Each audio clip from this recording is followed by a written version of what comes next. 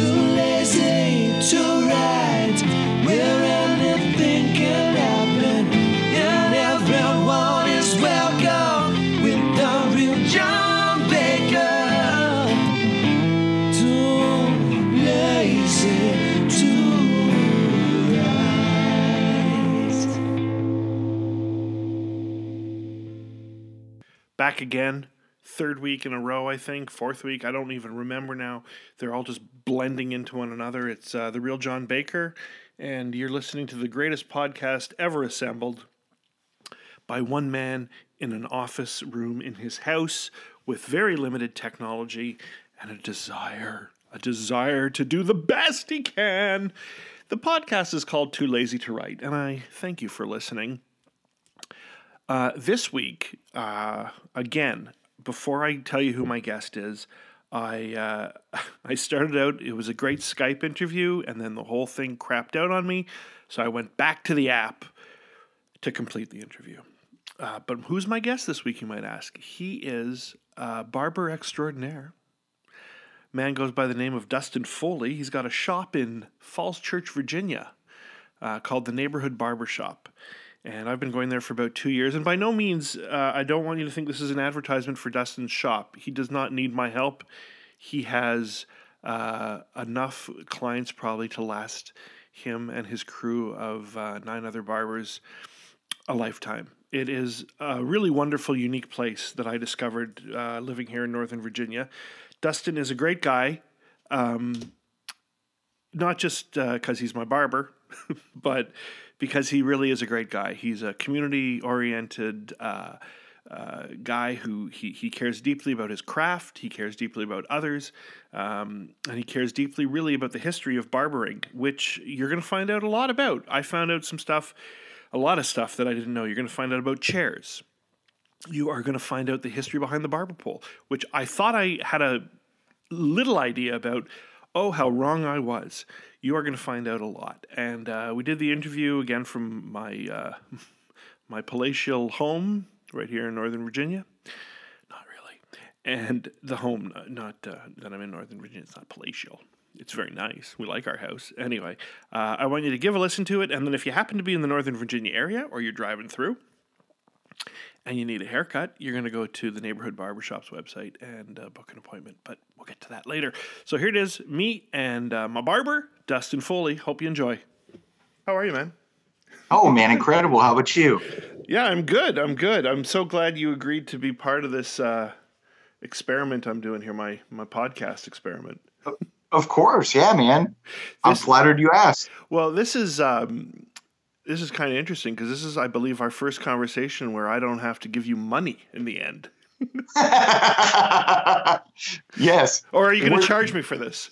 Yeah. Where do I pay you? Yeah. Well, there's Skype setup where you can actually pay money. Anyway, doesn't matter. Oh, that's crazy. I have so much I want to ask you, but I didn't write any questions down because I figure we've known each other kind of as customer barber for 2 years now, huh? Yeah, that sounds about right. But I always get the feeling there's a lot more to you than just a barber, huh? Definitely not. Way less. Oh, really? But okay, so this is something I've run into with people. People don't generally like to be introduced as by their profession, right? Like, hey, I wouldn't say like, hey, this is Dustin, my barber. Would that bother you if people did that? No, not at all. No, I love my profession. You know, it's not. I used to work in law enforcement, and you didn't want to lead off with that because then you're just answering a bunch of questions about, you know, some person's parking ticket they got 5 years ago. Yeah. This is something else. I mean, this is a big community and it's a time-honored profession, and I'm proud to be a part of it. So you just said, and I wanted to touch on that, and I always get this feeling from you that you've mentioned your law enforcement background. Do you want to talk about that? Like, yeah, it's pretty uneventful. Oh, really? I just worked for the sheriff's department back in California for about 10 years, did a bunch of different jobs for them. And it was in a civilian role, so I didn't have to put anybody in jail or anything, but it was very very closely related to the deputy side of things. So I mostly did traffic collision investigation. Oh, And so basically what I would do instead of sending a cop onto a crash call, they would send me. Saw a lot of weird stuff. and then while you were doing that, were you cutting hair on the side, or like how did the barbering career come about? So they kind of run hand in hand because I had to get haircuts all the time for work back at the sheriff's department. So started going to barbershops. Loved being there. Just met so many cool people, and a bunch of my friends kind of grew up barbering, and I realized that it was something I wanted to do. And I like what you said, that you met a lot of cool people there, because I find, and people might disagree, but I find the barbershop to be a very quintessential American thing. Now, I know there's barbershops all over the world, but there's something uniquely American about a barbershop. Would you agree? Oh, absolutely. It's the poor man's country club. Okay. It always has been. It's the place where we can go and escape from our bosses and escape from our lives for a little while and just go talk. Wait, can I swear? Yeah. Okay. We can go talk shit and, just be ourselves for a little while. And there's like a nice it's something degree of, unique. Yeah, absolutely. And there's a degree of like partisanship. I mean, even though you might be on one side of politics and I might be on the other, there still seems to be like a common ground that can be discussed. Well, yeah. I mean, especially around us, once you find a barbershop that you like, you stick with it. And so if you disagree with somebody, you're going to be a lot more civil there than somewhere else because you don't want to blow it. You don't want to get thrown out of the place. You don't want to wear out your welcome.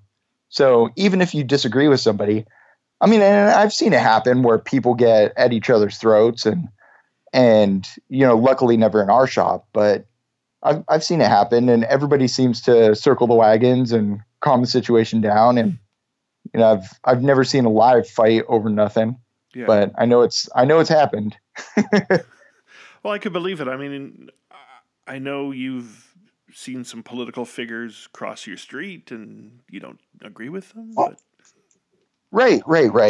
Well, yeah. I mean, we see all kinds of knuckleheads, and a lot of people that we don't even know who they are, and I think that's something that, something maybe to speak to as well. It's the great equalizer. Everybody needs a haircut, whether you're rich man, poor man, somewhere in between. You still need to go there, and you still need to, you're kind of your mercy of your barber, so to speak. Mm-hmm. So I'm sure there's a lot of people that disagree with, where I'm coming from politically, but they don't have much of a choice because I've got a knife to their neck. I was going to say, yeah, you have the razor to their throat, so that's going to make you shut up and think, right? Right. So, but, sorry, go ahead. No, I was just going to say, but of course, I welcome all conversation. I'm the type of person I like to hear all angles. I like to challenge my own thoughts and see where I stand. If I don't ever compare them against something, then I'm just living in my own little vacuum. It's true. And you have a great community, like you personally, and I get it from the guys who work there. There's a great sense of community and helping your neighbor. I want to talk a little bit about that. Where does that come from for you? Well, I'm Canadian. You're Canadian, right? Okay. Yes.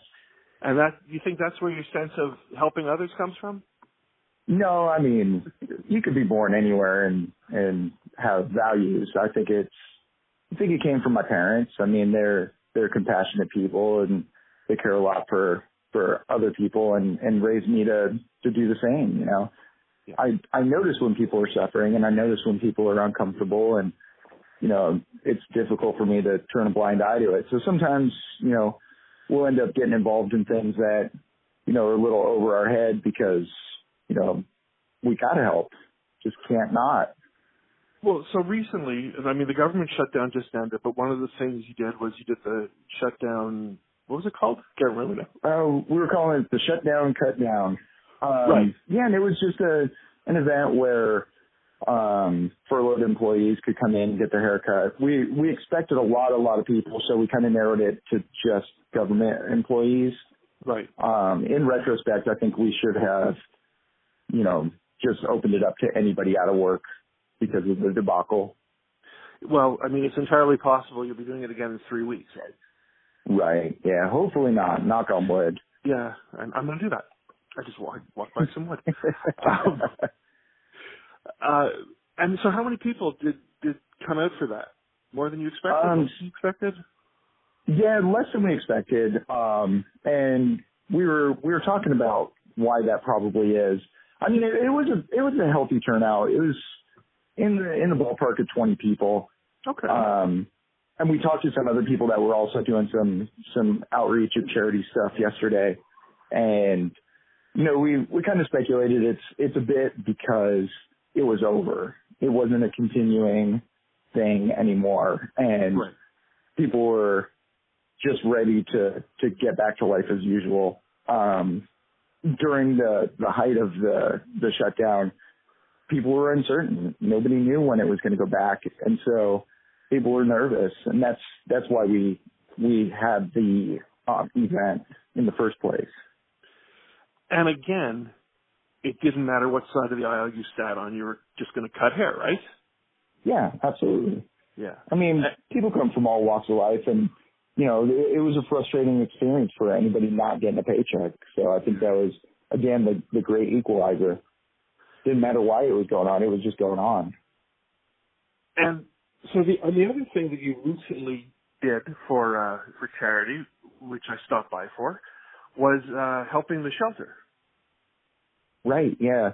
One of our barbers, Spud, he's just a saint. He's been cutting at the shelter for over 2 years now. And we branched out to a second shelter and found that they were kind of in need of some financial support. They didn't ask for it, but we just kind of noticed some things they could probably spend some money on. So, yeah, we threw together a little event to coincide with the time change. So we did it on the day where there's an extra hour, fall behind. And so we ended up doing a 25-hour cut-a-thon. And we cut from 9 a.m. until 9 a.m. And it ended up being 25 hours and raised somewhere in the ballpark of $12,000. Wow. That's fantastic. Yeah, it was awesome. Great turnout. And none of it was community service related, right? Like someone might come to the shop and go, well, no, we weren't forced to. No, it was something we thought would be fun for us and also productive. At the end of the day, talking to my mom the other day about all this stuff, and obviously she's my mom, so she's got nothing but kind things to say. Yeah. And I just reminded her that doing charity and doing stuff for other people is rewarding. It feels good to do stuff. So, yeah, there's no financial compensation or, there's nothing to be gained except for makes you feel awesome. And it's a good feeling. And I feel selfish for taking that because it's huge. It's more than money could buy. You can't buy the feeling of putting a smile on somebody's face. No, absolutely. And I brought my son in that day to get his hair cut, and I mean, he was lucky enough to get you as his guy. Although everyone's great. Oh yeah, well, I would say I don't know how lucky he is there. No, he got a lot of compliments. But there was really a sense of this great sense of belonging and acceptance, and just talking to people, and everybody seemed to, in the neighborhood at least, know about the project and what you guys were doing, and everyone seemed really happy to help, and people were throwing money, and you had the water bottles set up for donations, and people were really excited for it. Right, absolutely. I mean, we're fortunate enough to be in the richest city per capita in the United States. And I think that people in this country, and others of course, but in this country are very generous and want to help each other. Sometimes they just don't know how, or they feel overwhelmed. And so when there's something local, they'll usually throw tons of support behind it. Yeah. So yeah, it was awesome. Couldn't ask for a better turnout. And, people were just dropping by with donations, didn't even want a haircut, just wanted to help the cause. Yeah. So it was fantastic. So you think you'll do it again in the, I guess, next fall, I guess it would be? Yep. We've decided to make it an annual thing because there was such a good response for it. So we'll just keep it up and see where it takes it. So since starting this barbershop of yours, I've said the name without even saying the name, but it's the Neighborhood Barbershop in Falls Church. So since starting it, have you seen an increase in more in barbershops in the area, or are you guys still? And I'm talking about the traditional barbershop. Well, I would say yes. Not because of anything we're doing per se, but it's an area with unlimited growth potential. I mean, there's really not a whole lot going on out here. There's a few shops here and there, and a lot of people trying to build new shops. I think if it were a different climate for the younger generation, millennials and the younger kids coming out of school, if they felt like service-oriented jobs were a little more becoming of someone, I think that there would be a shop like ours on every corner. Yeah. Because it does. I mean, it fosters a little community. It's a little ecosystem, so to speak. And it's just so cool. Yeah, it really is. And the shop you've set up is kind of like, I've been to other barbershops that go, and I don't want this to sound at all as a slight, but they go with sort of a more high-end look. Right. Like with the high-end wood, and I don't really, more of like a hunting lodge atmosphere. Right. And there's nothing wrong with that. It's cool because building a brand new shop from the ground up, not one that was already a barber shop. Right. Our shop was previously a copy shop, where, just Xerox copies are made, things like that. We had the ability to make it whatever we wanted, and a lot of it just happened organically.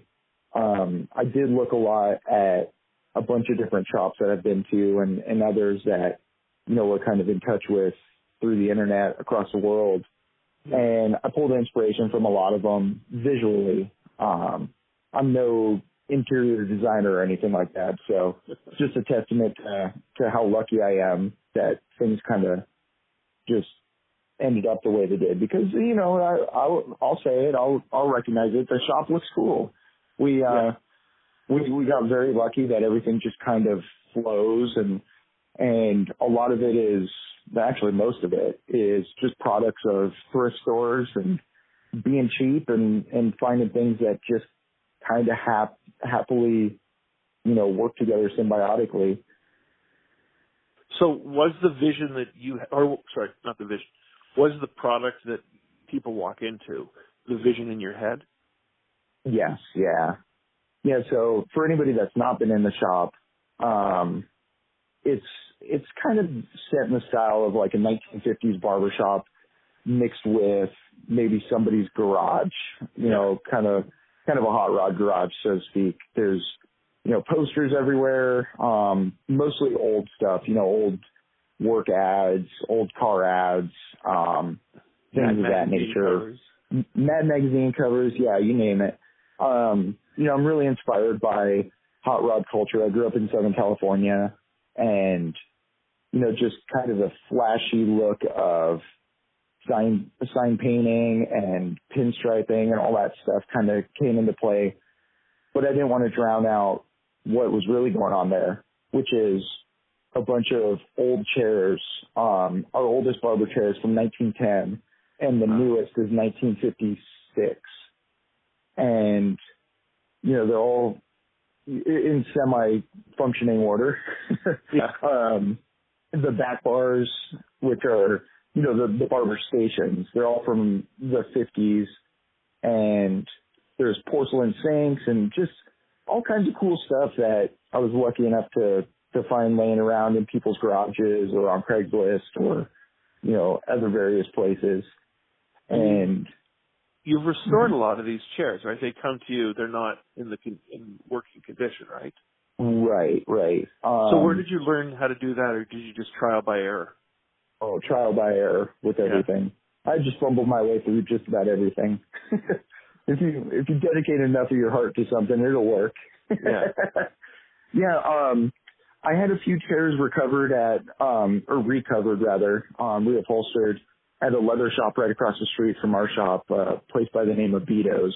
Oh, okay. And yeah, he did a few of our chairs, and I did a few of my chairs on my own. And then luckily some of them were just cosmetically fine, just needed some mechanical work, and that's been a trying process, but it's worked. Trying to chase the gremlins out of all these old, 100-year-old chairs. Yeah. How does your wife feel about your collection of chairs? Oh, she's glad to have them out of the house. Before the shop was open, just about everything in our 1,600 square foot shop there was in our considerably smaller house. I don't know how big the house is, but just everywhere. We had stuff literally stacked from floor to ceiling, things Tetrised into corners. We had furniture we couldn't see. It was just everywhere for months, and some of it for a few years. And now it's all found a home. And speaking of finding homes, the collection of barbers you have there, quite eclectic. The guys you assembled. Where do these guys come from? Do you know them socially? Yeah. So I'd say just ballpark, without counting off the top of my head, about half of them were barbers prior to the shop opening, and about half have become barbers since. The ones that were barbers prior, we've worked together elsewhere or knew each other through other barbers and became friends and close that way. It's a pretty tight-knit community, barbering is. And then a bunch of the other guys were just clients. They were just coming in and looking for something to do, and we got talking about, the career path and what it takes to do it. And for some of the guys, they were previously bartenders or wait staff and things of that nature, all working class guys. Yeah. They decided it'd be a good occupation. And a lot of people get into this line of work thinking that they'll be their own boss. And what they don't realize is you have hundreds of bosses. Each one sits in your chair. Yeah, I guess I never really thought of it from that point of view, even though I guess I'd be the boss. Yes, sir. Absolutely. Who cuts your hair? One of the other barbers usually. Yeah. I mean, we trade haircuts after hours. Most of us are shaggy, kind of like the old parable about the cobbler's kids are always barefoot, right? There's a little story or an allegory of sorts that something to the effect of, you go into town and there's two barbers. One has an awesome haircut, the other one has a terrible haircut, but there are only two barbers in town. Who do you go with? Well, you go with the one with the bad haircut because he gave the other barber the good haircut. So he's good. So we don't mind having our hair a little shaggy once in a while. Yeah. Okay. But in terms of beards, yours is definitely the longest, right? At the store? I think Brandon's got me beat by a few years and a few inches. That's right. And then I had noticed, like Spud had that great beard. He got rid of it. Did he get rid of it for charity? No. He just Spud's an interesting guy. He's just particular. He makes his mind up about something, and that's what he's going to do. Whether it's not spending any money on frivolous things for a year, or with his beard, he started growing it on a Halloween, and then 2 years later he cut it off on Halloween and kept it away for 1 year, and then on Halloween started growing it back. Yeah, and I noticed that his is already thicker and fuller than mine, and it's been 2 months? Well, let's see. Since Halloween, so what is it now? Maybe about roughly 2 months, almost 3. Yeah. Well, I guess he's got that, I don't know, hairy hormone or growth hormone. Got a gene. Yeah, it's a gene, not a hormone. Yeah, well, that's the thing. You know, people will call or drop into the shop and ask for advice. You know, how do I grow my hair long? How do I grow my beard long? How do I do this? How do I do that? And a lot of it is, you know, it's just genes, it's genetics, it's you know, there are other factors at play sometimes. You know, there's alopecia and that's baldness. You can end up with signs of alopecia from stress or from malnutrition. But for the most part, I mean, without a condition to explain it away, some people just grow differently. Yeah. There was why are some people tall? Why are some people short? Right? Exactly. There was a time when I was coming into the shop, and I don't want to use the word crusade, but you were like really adamant about barbers having their proper credentials. Yes, that's something absolutely. that like you're really serious about that, right? Definitely, yeah. Well, you know, it's a double-edged sword here. Barbering as a profession is not incredibly difficult to be legitimate, to go through school or an apprenticeship. It can be cost prohibitive, but the state licensing agency has actually taken steps to make it less cost prohibitive. Last year they passed a new law waiving the first year license fees for people claiming a financial hardship. You know, certain things like that. There are programs available.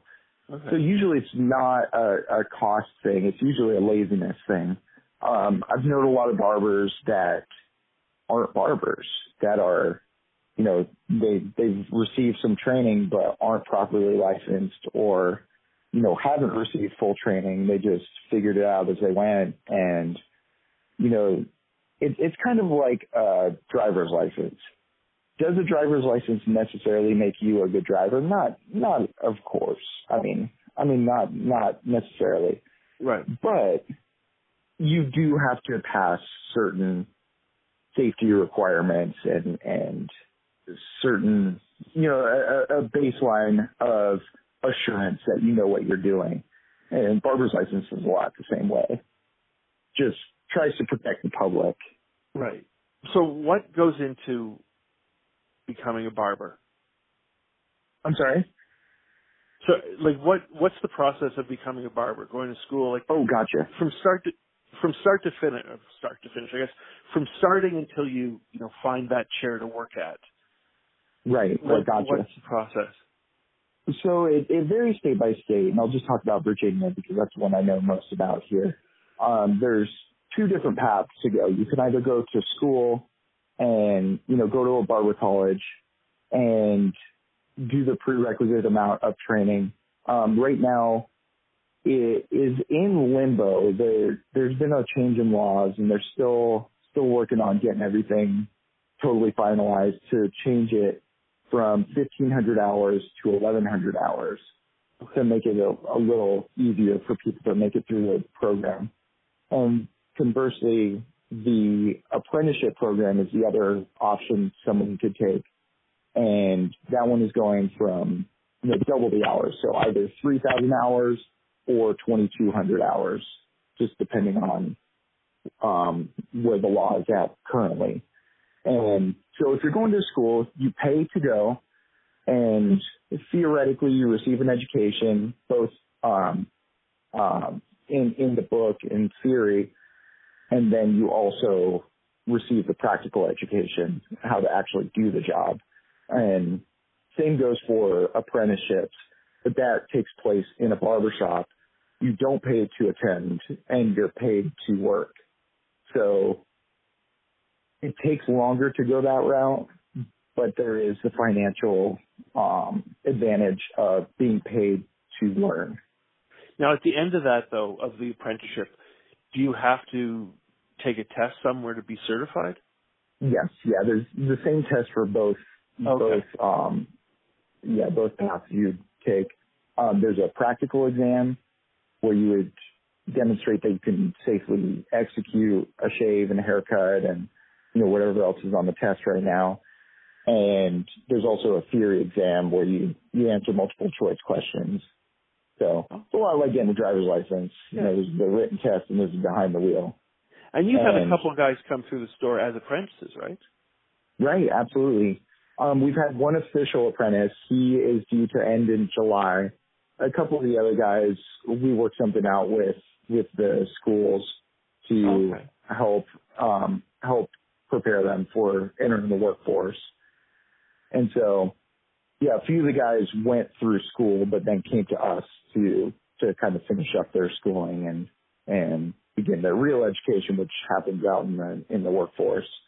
Once you have real live butts in the chair telling you what they do and do not want, and nobody to bail you out. Yeah, I remember I worked, I wrote radio commercials, and we'd always get interns coming in, and they would always say, well, in school we learned it this way, so I'm not quite sure why you're doing it this way. Like, because I've been doing it for 15 years, I kind of I have the real world experience that you're talking about. Exactly.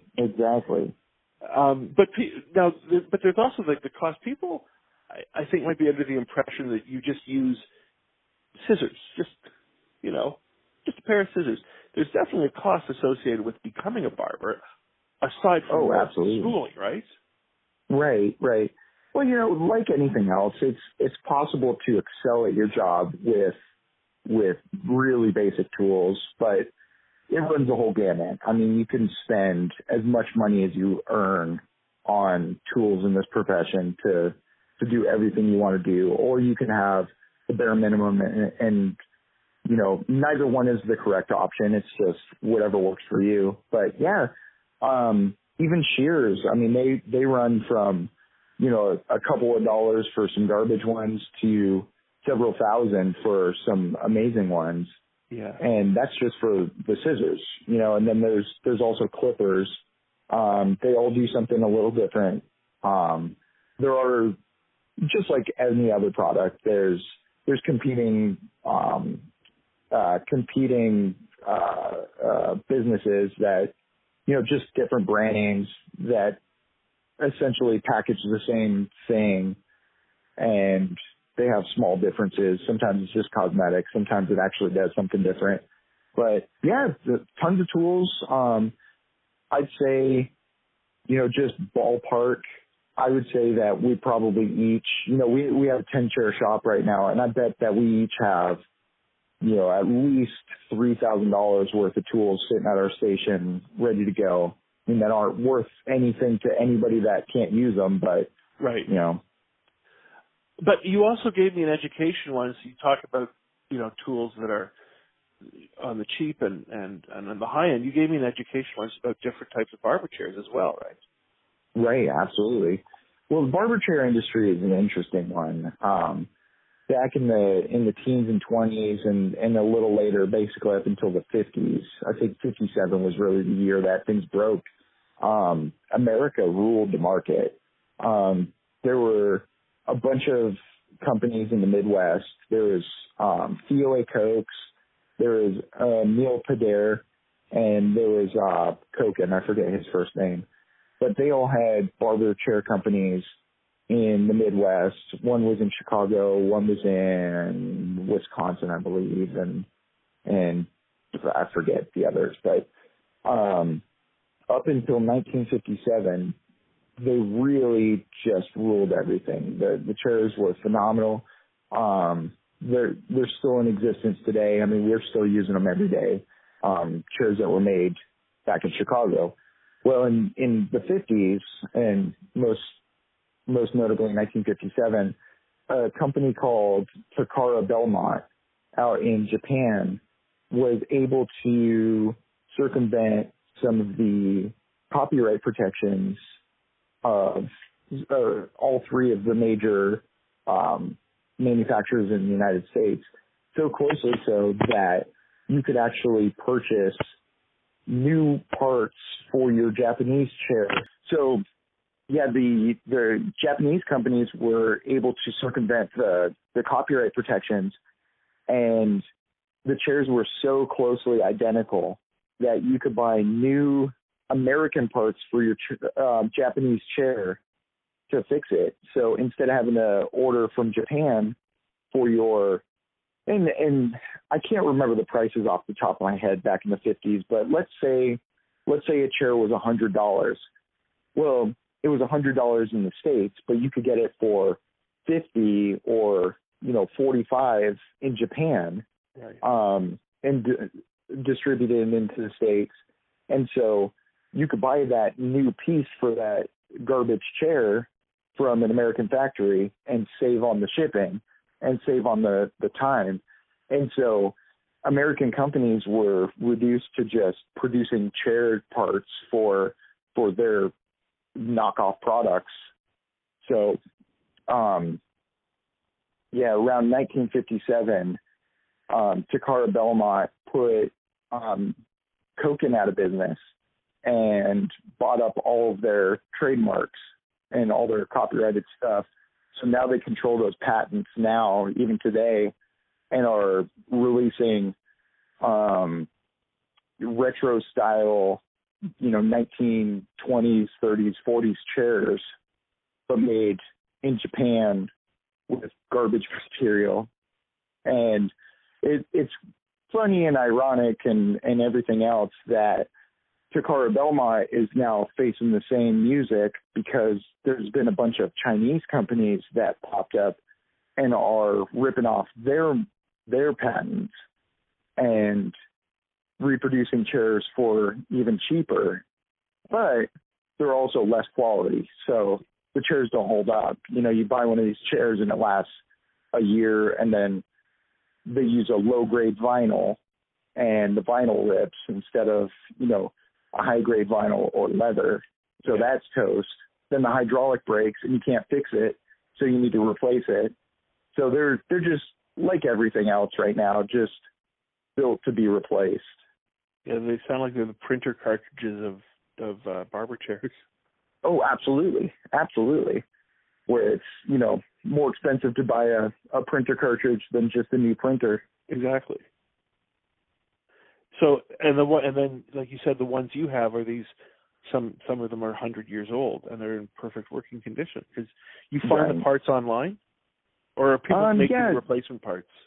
Well, so it's interesting you ask. I do get all the parts online that I'm able to track down. I cobble together parts here and there where I can if I can't find them. Some of the chairs are just too rare. There aren't parts for them, or I can't find them anyway.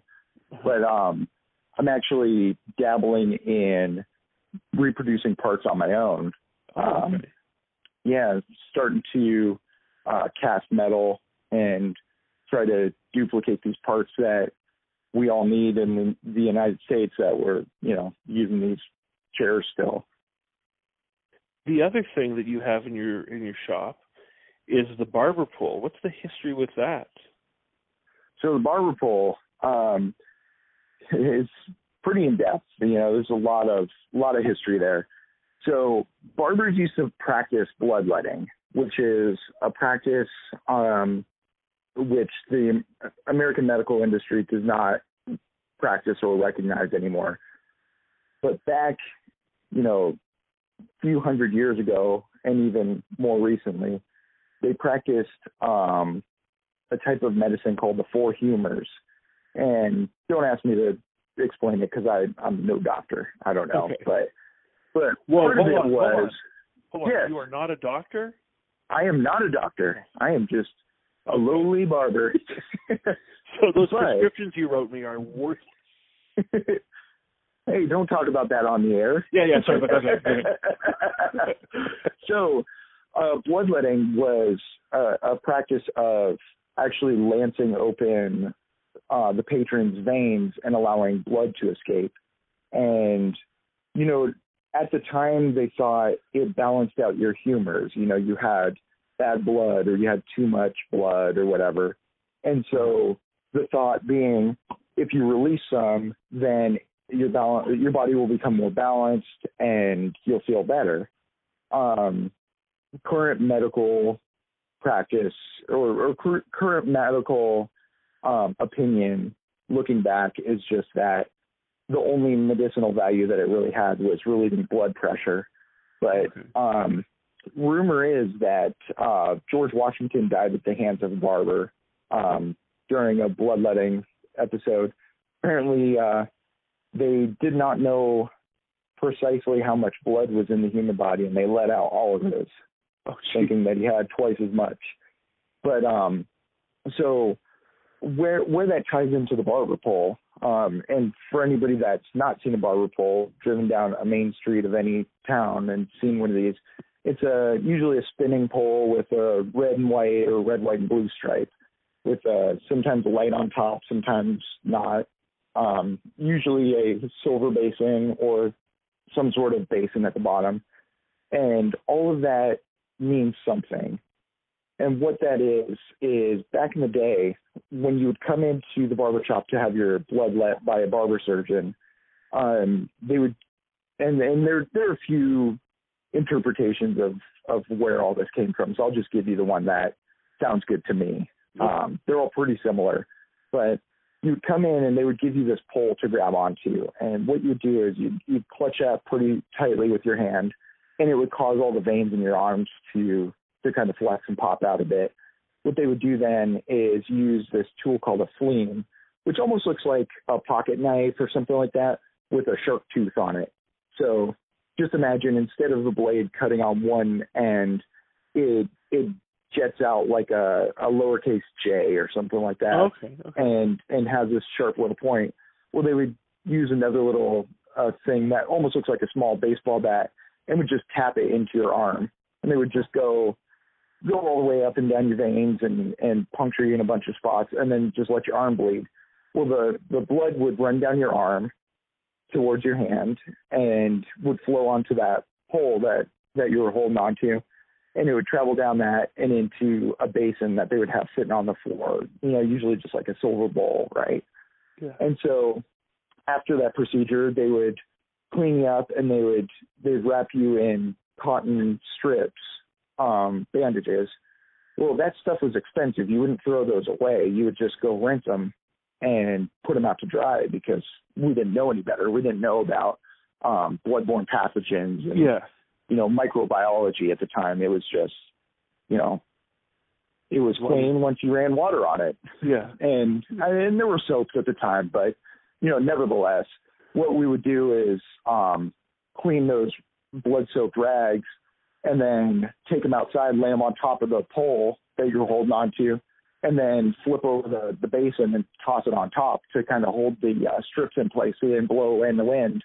But when the wind blew, it blew these blood-soaked bandages, and they would kind of wrap around the pole, forming either, a white on red or a red on white striped configuration based on, depending on how much blood was on the bandages, I suppose.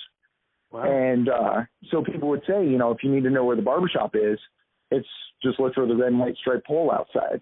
And so later on, they added the blue to represent the veins. And some people say it may have been a patriotic thing. There's people contesting that, so I just don't know. And then the one you have is pretty old, right? Yes, yeah. Ours is from 1920. It was made by Theo A. Kochs, the barber chair company in Chicago. Matches all of our chairs. And you found it just online? Yep, found that one online. I'd been searching for that particular pole for a long time, and I don't really like buying things online. I don't like ordering things, especially something that big, knowing how fragile it is. But when push came to shove and the shop was open, and I ended up having to buy it on eBay. Now we just have to petition, I guess, Fairfax County to let you put it on the outside of the store. Well, that I could do. It's more the landlord. He doesn't want anything on the face of the building. Yeah. But it is funny. It's funny that you mention that because in some cities and municipalities, they actually do have laws that unintentionally prohibit a barber pole, because a lot of places have regulations that prohibit moving illuminated signs from being placed in a business. And, you know, ours is both illuminated and it moves, therefore is illegal in Fairfax County. But they've changed that. When you were a kid, did you go to the barbershop as a kid? Like, do you have fond memories of that? Oh, yeah. Actually, my fondest memory was going to the barbershop with my grandfather. It was one of those scenes out of, you know, what's the name of the movie with Clint Eastwood? Gran Torino. It's like that barbershop scene. It was the first time I had heard somebody swearing at my grandfather, and it took me a moment to realize that they were friends. We came in, and, you know, they had a quick exchange, and, you know, they taught me real quick. That's how grown-ups talk. Right. Well, that's funny because you had mentioned that to me just the other day about showing my son that scene, and I might have to do that now. That's, you know, for the most part, people nail barbershop scenes in movies. You know, there's Coming to America has one of the best. Yeah. Barbershop is great. Gran Torino. Trying to think of some of the others. There's a whole host of them, and pretty much anytime you see a barbershop scene in a movie, it's pretty right on, and they all describe kind of the same scenario. It's just guys relaxing, and it's nothing against women. It's, you know, we don't necessarily take a hard stance on women being in the shop. Some shops do across the country and across the world.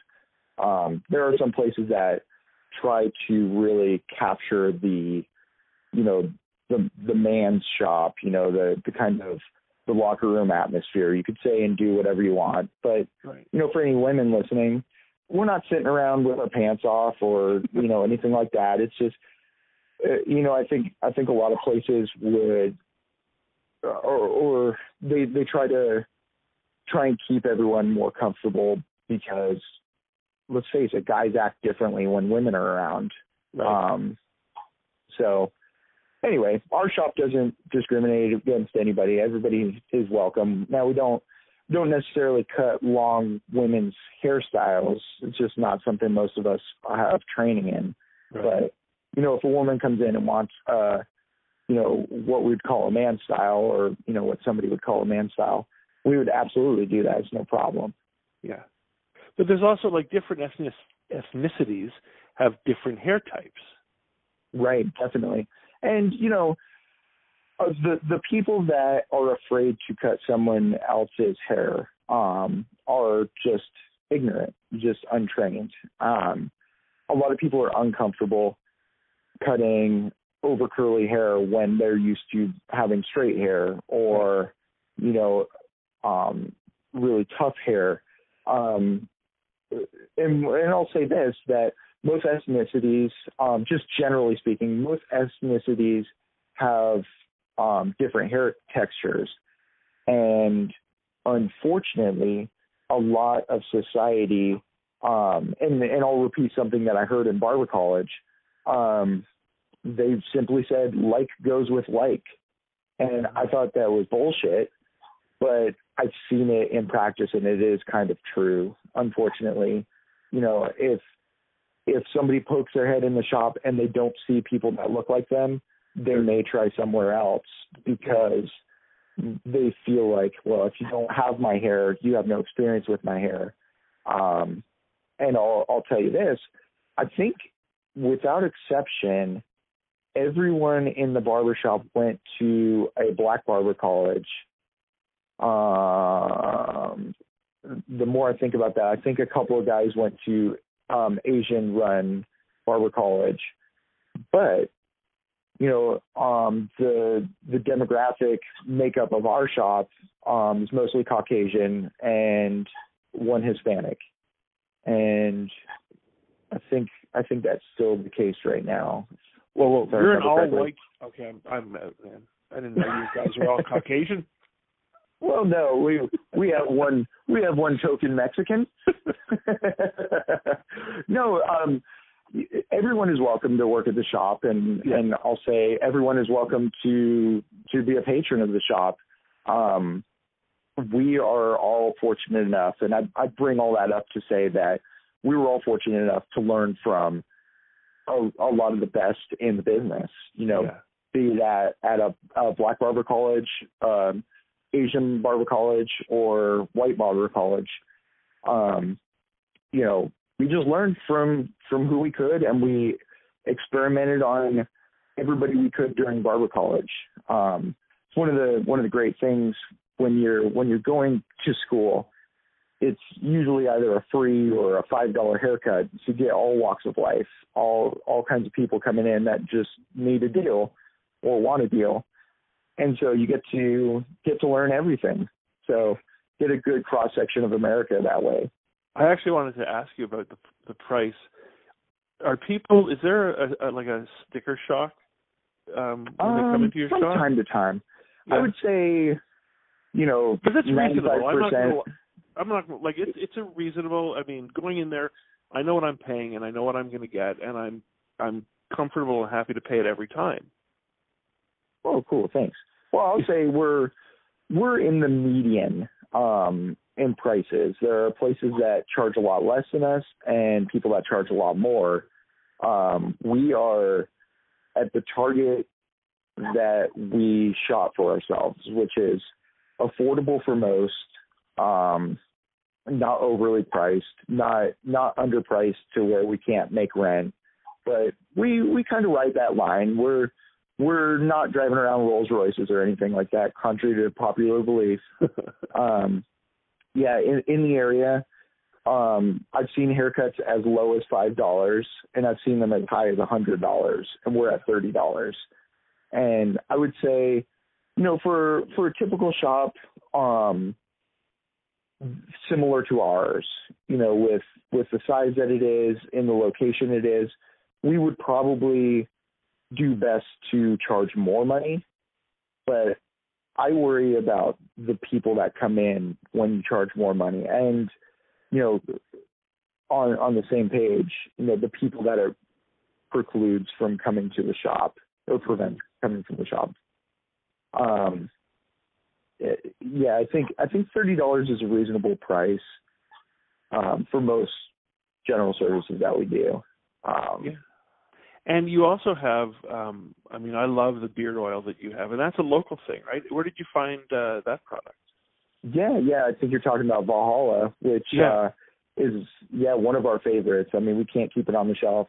It's actually a local guy. He does work for, I think, the DOD as well. That's his day job. And he branched off to do a little side project. And, we have a hard time keeping it on the shelves, I think, because he's really not – he really wasn't ready for his success. Hold on, let me go grab my dog. She's barking about something. On one hand, he's a victim of his own success, but at the same time, he's just making an incredible product that everyone loves. And so it's great because we're one small business helping support another. And he's just a great, great businessman. I could go on and on about how great Pete is. Well, it's, since I've started coming into the shop, you've introduced me to a bunch of great guys too, who also, and maybe it's like attracts like. They're charitable, they're giving, and they're community oriented, and that's sort of the feeling I get from you and the people you put me in touch with. Well, thanks. I'm flattered for that compliment. I'll say that I think good people stick together, and I like knowing that we put out enough positive energy to get some of the amazing people that come through.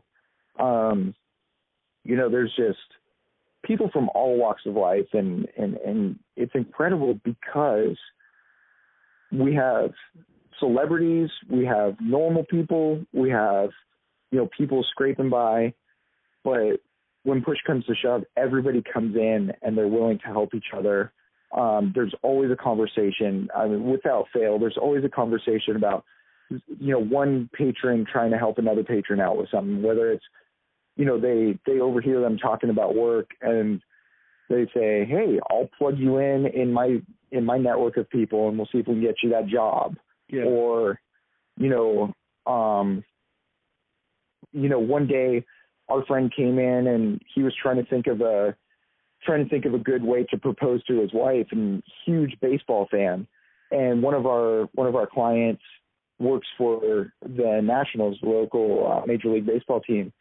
And he was able to get them, I don't remember if it was on the field but the mascot came out and they got up on the board and all that stuff when he proposed. And it was just, it was something magical that happened, just by chance, but at the same time, because all these great people get to have conversations with each other, and, we each get a little snippet of somebody else's life. It's really just an amazing atmosphere. It's a place where, people can just let their guard down for a few minutes and just be a human. It's been wonderful. You know what? I think I'm going to end it there. I couldn't end on a better note. I love it. Excellent, man. Well, sorry for rambling on so much. No, honestly, this is exactly what I wanted. There's so much more to a barbershop than just the chairs and the pole, and you've really, encapsulated it beautifully. I think thanks, Johnny. Oh man, I appreciate you, bud. Yeah. Now, all you need to do now is put bloodletting on your menu selection. Right? Yeah. Well, we do it, but just unintentionally. Oh, okay. I don't mind. Hey, mistakes will happen, right? Exactly. Thank you so much for this. I really appreciate it. Thank you, Johnny. I appreciate you. I'm probably going to see you in a couple of weeks. Okay, wonderful, man. Keep up the great work, man. You're an awesome interviewer. Thanks so much. It's we're just going to go back and forth now, but it's easy when the subject is you. Oh wow, man, right. You're the best.